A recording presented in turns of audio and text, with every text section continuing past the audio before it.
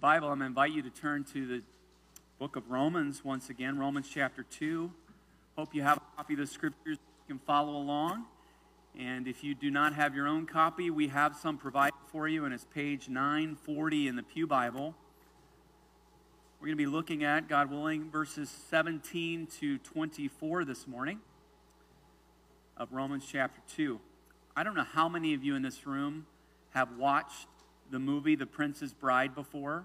It happens to be one of my favorites. And there are a variety of quotes by Inigo Montoya that I appreciate. This is not my favorite, but it's one of my favorites. Do you remember when Inigo Montoya said, "You keep using that word, I don't think it means what you think it means"? Remember that? I feel that way about our topic today, and the word is hypocrisy. Hypocrisy is one of those words that is often used, but I don't think it means what we think it means. You see, the word hypocrite comes from the Greek word Hippocrates. It means an actor or a stage player. It actually is something that we're probably more accustomed to now because of the pandemic, but it means to speak from underneath something, i.e. to speak underneath a mask. So to wear a mask, not the kind that many of us are wearing these days, but the kind of mask that would display a different character in a theatrical presentation. What would happen is, along the marketplace, there would be presentations of plays, and during these plays, there would be actors, a series of actors. Now, in these cases, they would have different masks because they would be displaying and acting as different characters in the same play. We're not accustomed to the same actor performing in different parts during the same movie. Have you ever noticed, we noticed this the other night, one of my children appreciates the old shows, some of the black and white shows that I grew up watching, and so she appreciated watching old episodes of Green Acres. I don't know if you ever watched that show, but I had an appreciation for it. Well, we were watching another show, a more current show, and one of the characters that was on Green Acres, and he was a goofball. He was on this show, but he wasn't a goofball. He was trying to be a serious detective. And we couldn't get over the fact that he was typecast. We knew him as the goofball on Green Acres. I mean, how can you be serious? How can you be taken serious? Well, that's really what a hypocrite is. It's someone who has put out a persona of someone they're really not. And it's an actor. So when we use the word, like Montoya says, we need to know what it means, because the word hypocrite is thrown around now to refer to people that might have a different view of personal holiness than you do, and they are called a hypocrite. Or maybe it can be referred to as a person who makes a truth claim and pushes back against something that the culture is saying is okay, and they're referred to as a hypocrite.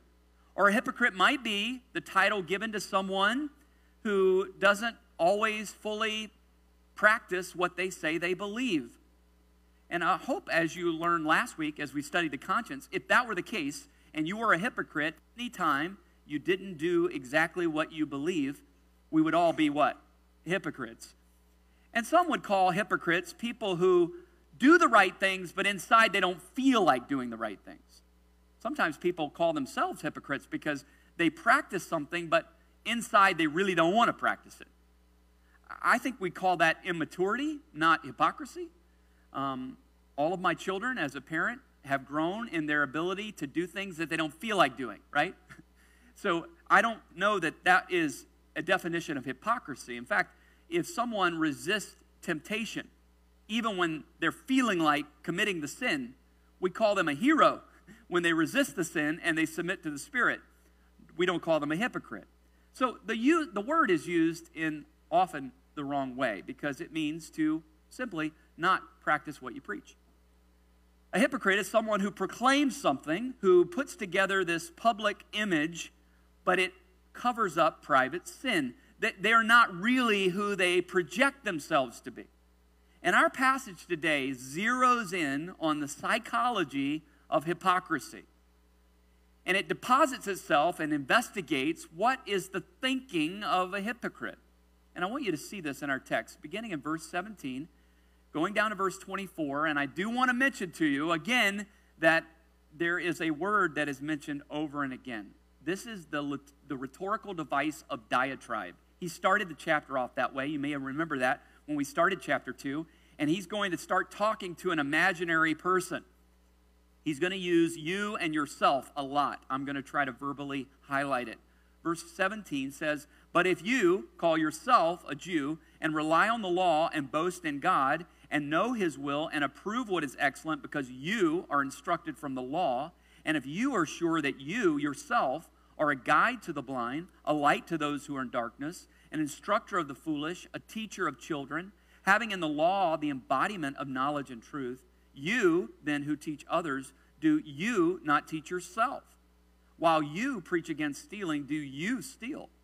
You who say that one must not commit adultery, do you commit adultery? You who abhor idols, do you rob temples? You who boast in the law dishonor God by breaking the law. For as it is written from Isaiah 52, the name of God is blasphemed among the Gentiles because of you." Now, embedded in this text, I believe, with a question, the definition of a hypocrite. Look at verse 21. "You then who teach others, do you not teach yourself?"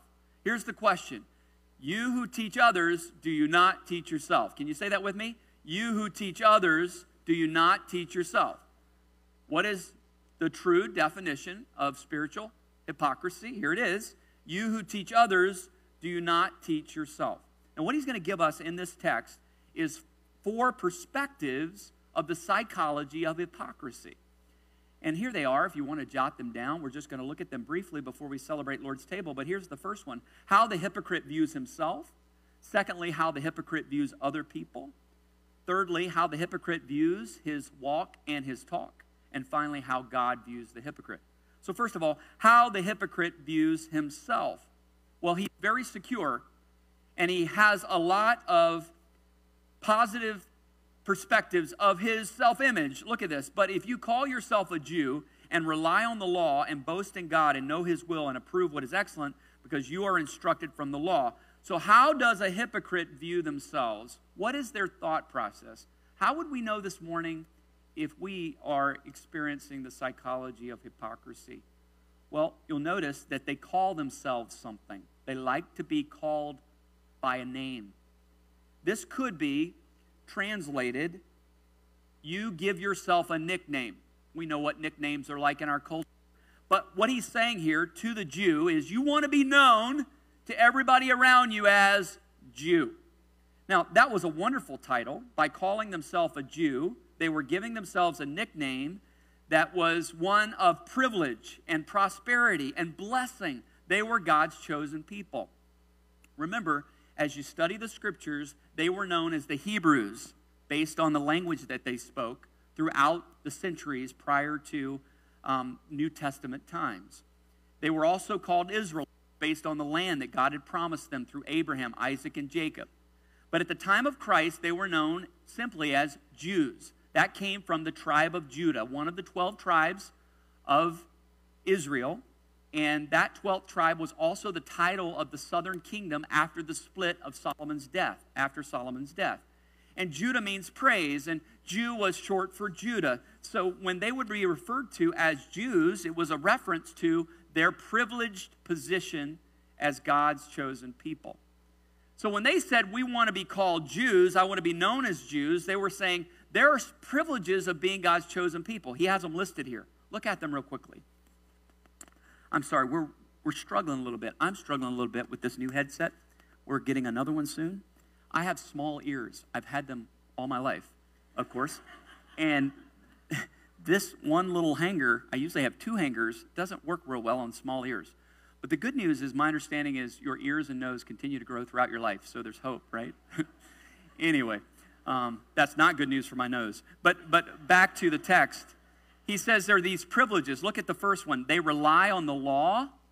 They boast in God. Secondly, they know the will of God. Thirdly, and fourthly, they approve what is excellent. Do you see that in your text? They wanted to be known as Jews because they had all of the privileges. What were the privileges that they had? Well, first of all, they relied on the law. They were given the law at Mount Sinai. Now remember, when you see the word law mentioned 20 times from verse 17 all the way down to the end of our chapter, he's referencing God's moral law. Real quickly, there are three divisions of the law. I've mentioned these to you before. There's God's moral law. That's how we're supposed to live. Basically, the Ten Commandments. There's he gave them the ceremonial law, or the civil law. The ceremonial law was how they were to worship.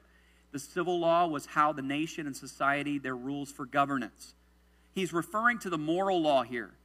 And the Jews received it formally, and they were relying on the privilege that they had of getting the law. They also boasted in God. This is a very positive thing. They bragged on their God. They also knew the will of God. Now, how did they know the will of God? Are you still with me? They knew the will of God because they had the what? The law of God. And fourthly, they approved what is excellent. They were able to actually take the law of God and make good choices on questionable issues.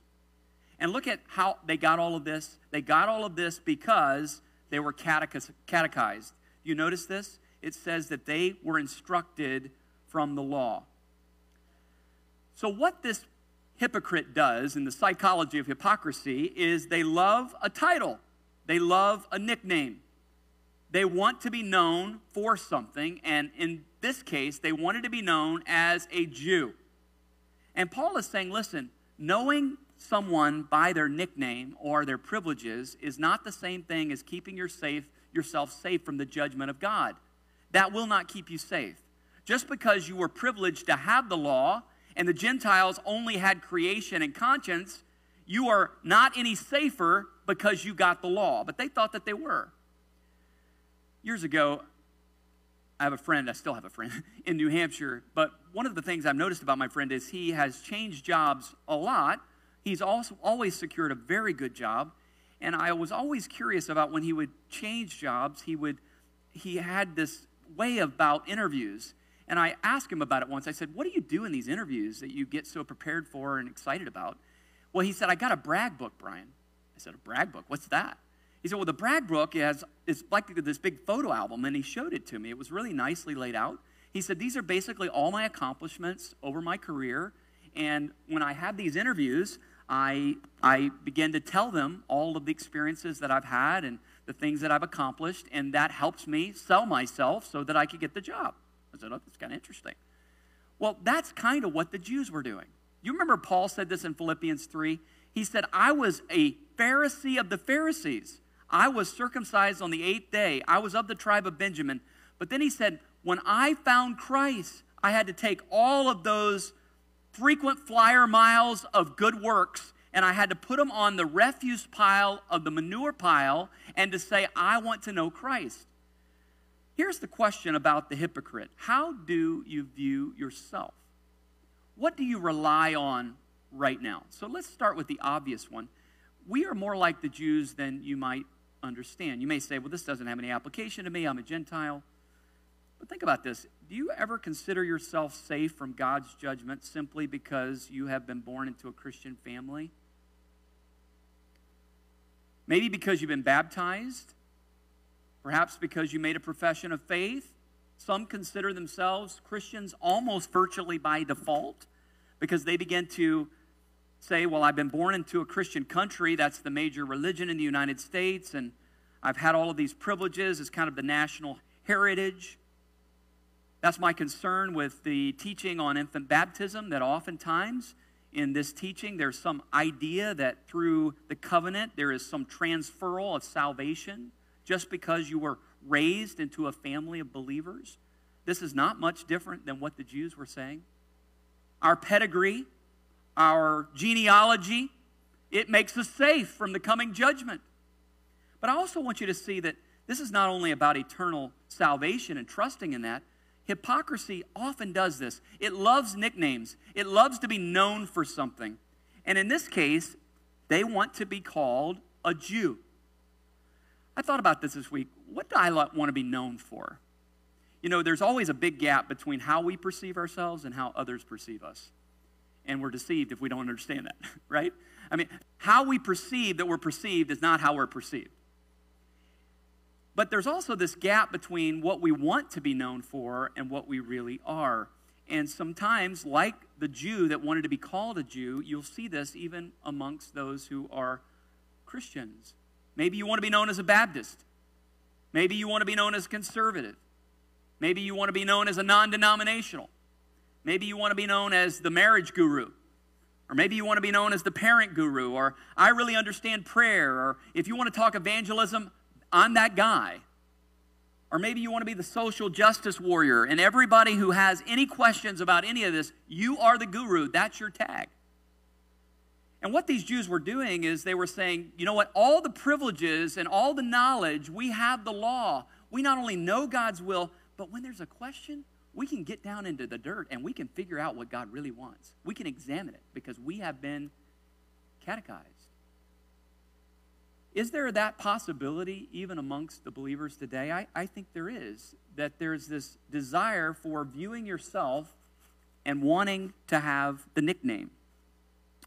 My daughter, Brianna, could not say her sister's name when she was born, so she called her Sissy. And while I was a youth pastor for 9 years, all of those kids that grew up in that youth name was Carissa. All they knew was it was Sissy. That was her nickname. It stayed with her. You know, there are nicknames that we can look for just like the Jews. This is what we want to be known for. And I do not want to be known for trying to keep this thing on my ear. So I am going to the pulpit mic. Please send me the pulpit mic. I'm about to die. I want to throw this thing back to the sound booth in just a minute. All right. Point number 2, how the hypocrites view others. Superiority. Look at this, verses 19 to 20. And if you are sure that you yourself are a guide to the blind, a light to those who are in darkness, an instructor of the foolish, a teacher of children, having in the law the embodiment of knowledge and truth. So how do hypocrites view other people?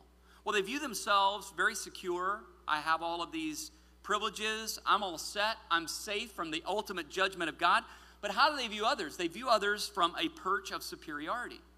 Now, let's not miss this. The Jews were supposed to teach the Gentiles. In fact, God appointed Abraham and the Jews to be a blessing to all what? Nations. Through you, all the nations of the earth will be what? They'll be blessed. And we were told that in the scriptures that the Jews were supposed to look at their display of God and his character and his salvation, and it was to be a come and see moment. But now they had turned from that, and they had looked down at those who they were supposed to be teaching and helping and giving the truth to. So rather than looking to be a blessing to all the nations of the earth, they looked at their privilege as superiority as they looked down on others. Notice what they say here. We are the ones to help blind people. We're the ones to help those who don't know. They're foolish. We're going to be their instructors. So the knowledge had done what? Exactly what you find in 1 Corinthians chapter 3. It had puffed them up. It had made them proud. Here's a question for all of us. When we view the privileges that we have of owning a Bible, so this morning most of us in this room have your own Bible in your lap.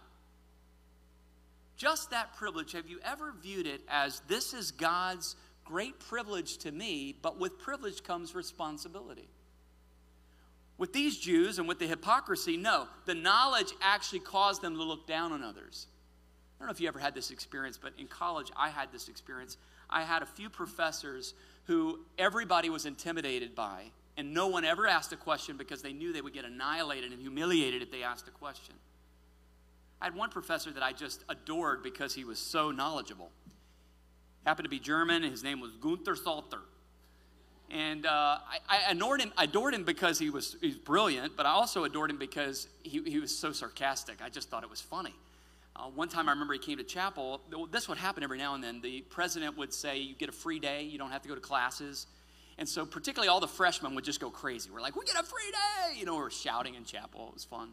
And then he would get up there and say, you stupid freshman. He goes, you pay for a day of school, and when you don't get what you pay for, you celebrate, you stupid freshman. This is the way he was. Well, no one wanted to ask him any questions because he was very intimidating. Now that I've looked back at that from a perspective of maybe a little more maturity, I don't think that was a good thing. He looked down on those that were the peons who didn't know. And this is a kind of the way the Jews were. Instead of using their privileges to serve and disciple others, they had a sense of superiority. So let's ask ourselves today. You maybe have in your mind right now what you'd like to be known for, but do you view yourself as owning an issue or actually helping individuals? Do you care about showing your knowledge or actually discipling? Do you think whenever the topic comes up that you are the guru, that you are the one that knows all about it, that you should be consulted, you should be referenced, you should be brought in as a consultant? Maybe it's outreach, maybe it's evangelism, maybe it's prayer, maybe it's racial and social justice, maybe it's children's ministry. What is your thing? Do you use your knowledge and your experience and how God has shepherded you to help others and serve others? Or do you use it as an opportunity to put down others and use it as a sense of superiority? Do you use it as something to intellectually judge other people who don't have all of the knowledge that you have? You see, this is what the Jews were doing. They had all these privileges, but this is the psychology of hypocrisy. Rather than being grateful for the privileges and using those to serve other people, it was a serious sense of pride and superiority. So that's how the hypocrite views other people. That's how the hypocrite views themselves. You who teach others, do you not teach yourself also? But now I want you to see, how does the hypocrite view his walk and his talk? Look at verses 21 to 22. He asks this question, you then who teach others, do you not teach yourself? While you preach against stealing, do you steal? You who say that one must not commit adultery, do you commit adultery? You who abhor idols, do you rob temples? So here it is, here's hypocrisy. You preach and teach and say one thing, but you do another. Now, he goes right after the Ten Commandments here. He uses 3 of them. There's not to be any idolatry. There's not to be any stealing. There's not to be any adultery. What were they doing in this case? Well, it was well known. Even Jesus confronted those that he taught in the Gospels that they were saying no stealing, but they were taking money. They were giving out money in the offering plate, and they were doing it in a very proud way, but they were stealing money from their parents and other places. They were also guilty of adultery. They were guilty of adultery primarily because of their no-fault divorce. Basically, if a man didn't like his wife for any reason, he could divorce her. You burn his toast, divorced. And Jesus said, except for the cause of fornication, adultery, immorality, you are actually committing adultery. And how were they robbing temples? We're not exactly sure, but Josephus and other historians say that what they were doing is they would say idolatry is sin and wicked. But then they would go in and steal idols from the pagan temples because they knew they weren't really idols and these weren't really gods, and they would sell them and make money off of them. So by saying no to idolatry, but I'm going to make some money off of your little idol there, all of this is hypocrisy. And he was saying your walk and your talk don't match up, and this is the essence of hypocrisy. So let's ask ourselves, is there a big gap between our walk and our talk? Well, certainly there's always some gap, isn't there?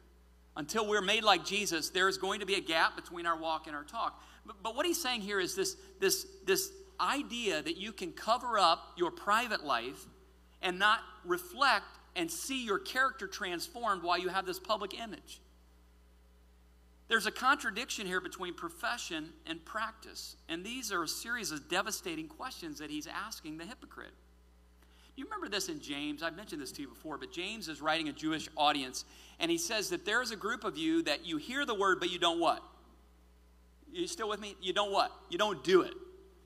And he's using the illustration, although it's not apples for apples today, but it was basically like what happens when you audit a college class. Anybody ever done that in the room? The beauty of auditing a college class is this. You get to enjoy the lecture, the PowerPoints, the videos, everything. But you don't have to take the tests or the quizzes or do the papers. It's beautiful, right? That's auditing a class. That might be a beautiful thing to do in college or university or some other class, but it's a horrible thing to do with the Word. People who audit the Word, they just get more and more information, but they never put it into practice in their life. I want to ask you, when you hear preaching, here is the psychology of a hypocrite. This always undoes us. Do you hear preaching? Do you read books? Do you read the scriptures with an ear for others or for yourself? When you hear a message, for instance, and there is a point of application, is your first response, I wish they were here, where are they? They need this.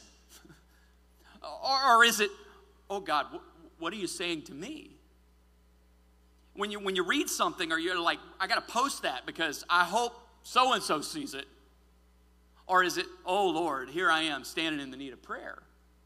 You see, the psychology of hypocrisy is to hear the word and think about others who need it rather than yourself. Now, as I prepared this message this week, I kept thinking of James 3:1. Don't let there be many teachers because we're going to receive the greater judgment. And here's the scary thing for people like me that have the privilege of speaking to you on many Sundays is I'm going to receive the greater judgment because I say so much. And some of you want to say amen right now, but I say so much. Going to be greater accountability. And I also thought this week that I fall into this sin often, and I'm going to confess it to you. The possibility of preparing a message and thinking about what I want to say to you rather than what it says to my own heart first is easy to do. It's really easy to do. It's sinful, it's hypocritical, it's wrong. I confess it to you. I hope you'll forgive me. But it's something that you can normally fall into. You can think about, how can I say that so they understand it rather than, God, what are you saying to my own heart about the own hypocrisy that I have? When you hear messages, how do you process them? When you hear the word, maybe another question to ask here on this point is, when was the last time that you were either reading the word, hearing a message, reading a devotional, having a conversation with another believer, the Spirit of God uses His word to convict you, and it led you to repentance and to change? To experience some of that 2 Corinthians 3:18, where you're being changed, metamorphosized from one glory to another to be made into the image of Christ by the Spirit of God. When was the last time that happened? When was the last time you were broken over a sin habit and you confessed it to God? And you have seen change, supernatural transformation in that area. Can you even remember that moment? You see, the psychology of hypocrisy, which is easy for all of us fallen creatures to fall into, is to listen to the word for either more information. We want to become theologians. We want to become doctrinally sound and orthodox. That's what we want to be at East Brandywine. Rather than saying, God, change this life to be more like Jesus. And what was happening here is they were really good at articulating messages, preaching and teaching and saying what's right and what's wrong. They had all the catechisms all laid out, but their life was not being changed. So, you who teach others, do you not teach what? Who? Yourself. First of all, how does a hypocrite view himself? Very secure because of his privileges. How does he view others? With superiority. How does he view his walk and talk? There's this big gap between the two. Finally, how does God view the hypocrite? Look at the last two verses of our text, verses 23 and 24. You who boast in the law dishonor God by breaking the law. For as it is written, the name of God is blasphemed among the Gentiles because of who? Because of you. These are startling words. So he comes down, and the climax of this actually is going to be the text for next week that Pastor Matt will be preaching from. But here he takes this, and he quotes from Isaiah 52. And he's saying, your hypocrisy is actually causing my name to be dishonored and for my name to be blasphemed among the unbelievers.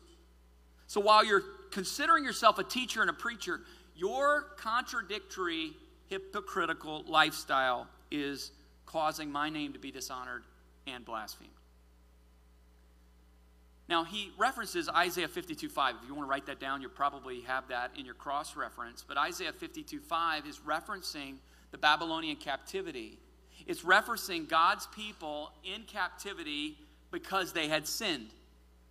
Now, there's the obvious application here that our lifestyle choices as God's people can either dress up the gospel and bring fame to the name of our Lord or bring shame to the name of our Lord.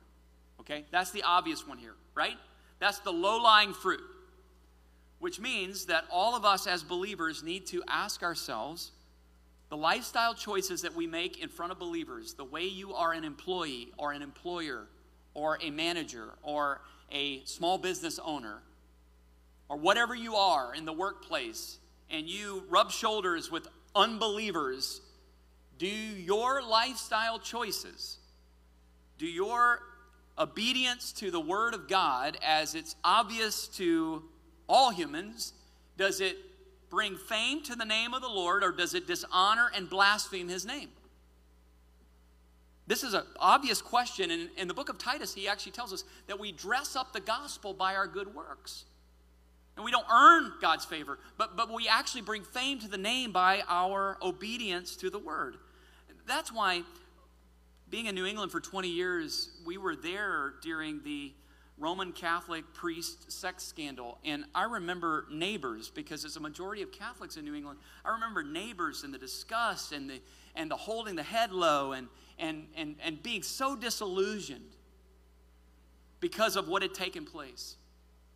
I mean, there are many of us in this room that feel the same way about recent scandals with people like Ravi Zacharias. These things grieve our hearts when we say somebody who proclaims something so boldly and so clearly, yet underneath there was such scandal and such perversity. This blasphemes the name of God. But that's the low-lying fruit actually here. It's not the context. The context might surprise you. He's talking about them being in captivity because of their sin, and by them receiving the chastisement and the punishment by God for their sin, being in captivity, that's what blasphemed the name of the Lord. I mean, why are God's people being punished by the unbelievers? And when you go to Isaiah 52, you find out that actually what's taking place there is they had a form of godliness, but they denied the power thereof. Those are the exact words of another text, aren't they? 2 Timothy chapter 3 says that there's coming a day, and I believe we live in it, where people will have an outward appearance of religiosity, but they will deny the supernatural power thereof. I want you to see that same word, an appearance of godliness, is the same word found in our text when it says you have an embodiment of knowledge and truth. Do you see that in your text? Shake your head if you see it. It says that you have the embodiment of knowledge and truth. That is the same word for appearance. It looks like you have it all together. But the truth of the matter is you have cleaned up the outside of the cup, but you have not dealt with the inside. So how can this hypocrisy be exposed? God says that you have dishonored my name, and you've also blasphemed my name among the Gentiles. I want you to turn, please, to Isaiah 52 right now and see that text as we conclude. Because I want you to see that he's not just dealing with one select group of people. He's saying that everyone here, every human, just like the pagans, all of these religious ones are guilty of the same thing. They're all hypocrites. They've all blasphemed the name of God. And every time they disobey the word, and every time they make choices that dishonor the name of God, they are hypocrites. Look at this in verse number 5 of Isaiah 52. He says, now, therefore, what have I here, declares the Lord, seeing that my people are taken away for nothing, talking about their captivity. Their rulers wail, declares the Lord, and continually all the day my name is despised. Therefore, my people shall know my name. Therefore, in that day they shall know that it is he who I speak. Here am I. And then here's the text about the gospel. How beautiful upon the mountains are the feet of him who brings good news, who publish peace, who bring good news of happiness, who publish salvation, who say to Zion, your God reigns. What God does in this text is he unmasks every one of them, and he says, you're all hypocrites. So today, the biggest sin is not to participate in the sins of the pagans. The biggest sin today in our world is to be a bigot or a hypocrite or self-righteous. In fact, you've all heard it. People are actually self-righteous about not being self-righteous today. I mean, that's what they're self-righteous about. I'm self-righteous because I'm not self-righteous. Okay. All right. We're all in the mess. We all have the facade. We all have the mask. And he pulls it off and he says, there's only one solution, and it's my servant coming. The whole book of Isaiah, and he's leading up to this with quoting Isaiah 52, is you need a servant to come and take the punishment of his religious people. All of their righteousness is as filthy rags, and you need someone to take on that iniquity who is righteous, so that they can be made righteous.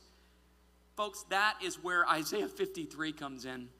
And before I read that, I just want to ask you something. How is it possible that church-going people, members of churches, good Bible-preaching churches, who have pastors who are true to the Word, can be sitting for decades, lost, unsaved, unregenerate, on a church roll in a Bible-preaching church? How does that happen? Well, I mentioned this to you before. Over 200 years ago, the first Great Awakening took place in New England. The 1740s, churches were populated by tens of thousands of church members, and the first Great Awakening did not happen outside the church. It happened inside the church. George Whitefield, Jonathan Edwards were preaching, and the Lord sent a Great Awakening. It shook the congregations to the core, to the foundations. Some statistics say 30 to 40,000 New Englanders came to genuine faith in Jesus Christ. Now, with a population in New England at the time of only 250,000, that's a lot of people. My question to you is, how does that happen? How do people who have been in church, have been members of a church, have been hearing the word exposited week in and week out, sit in a church pew unconverted?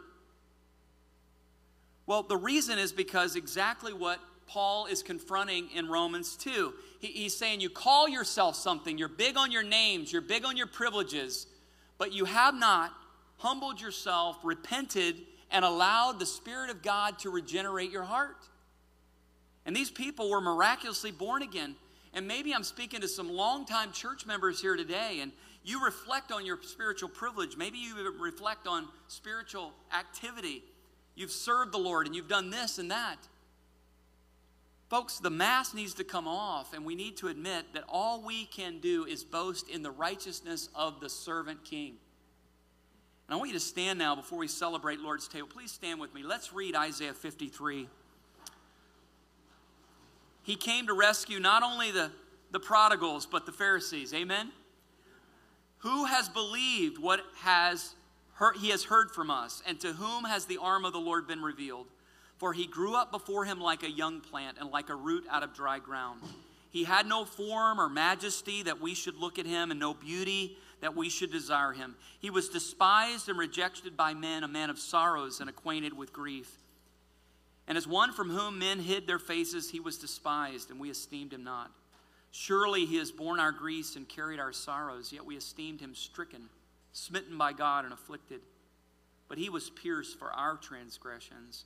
He was crushed for our iniquities. Upon him was the chastisement that brought us peace, and with his wounds we were healed. All we like sheep have gone astray. We've turned everyone to his own way, and the Lord has laid on him the iniquity of us all. He was oppressed and he was afflicted, yet he opened not his mouth. Like a lamb that is led to the slaughter, and like a sheep that before its shearers is silent, so he opened not his mouth.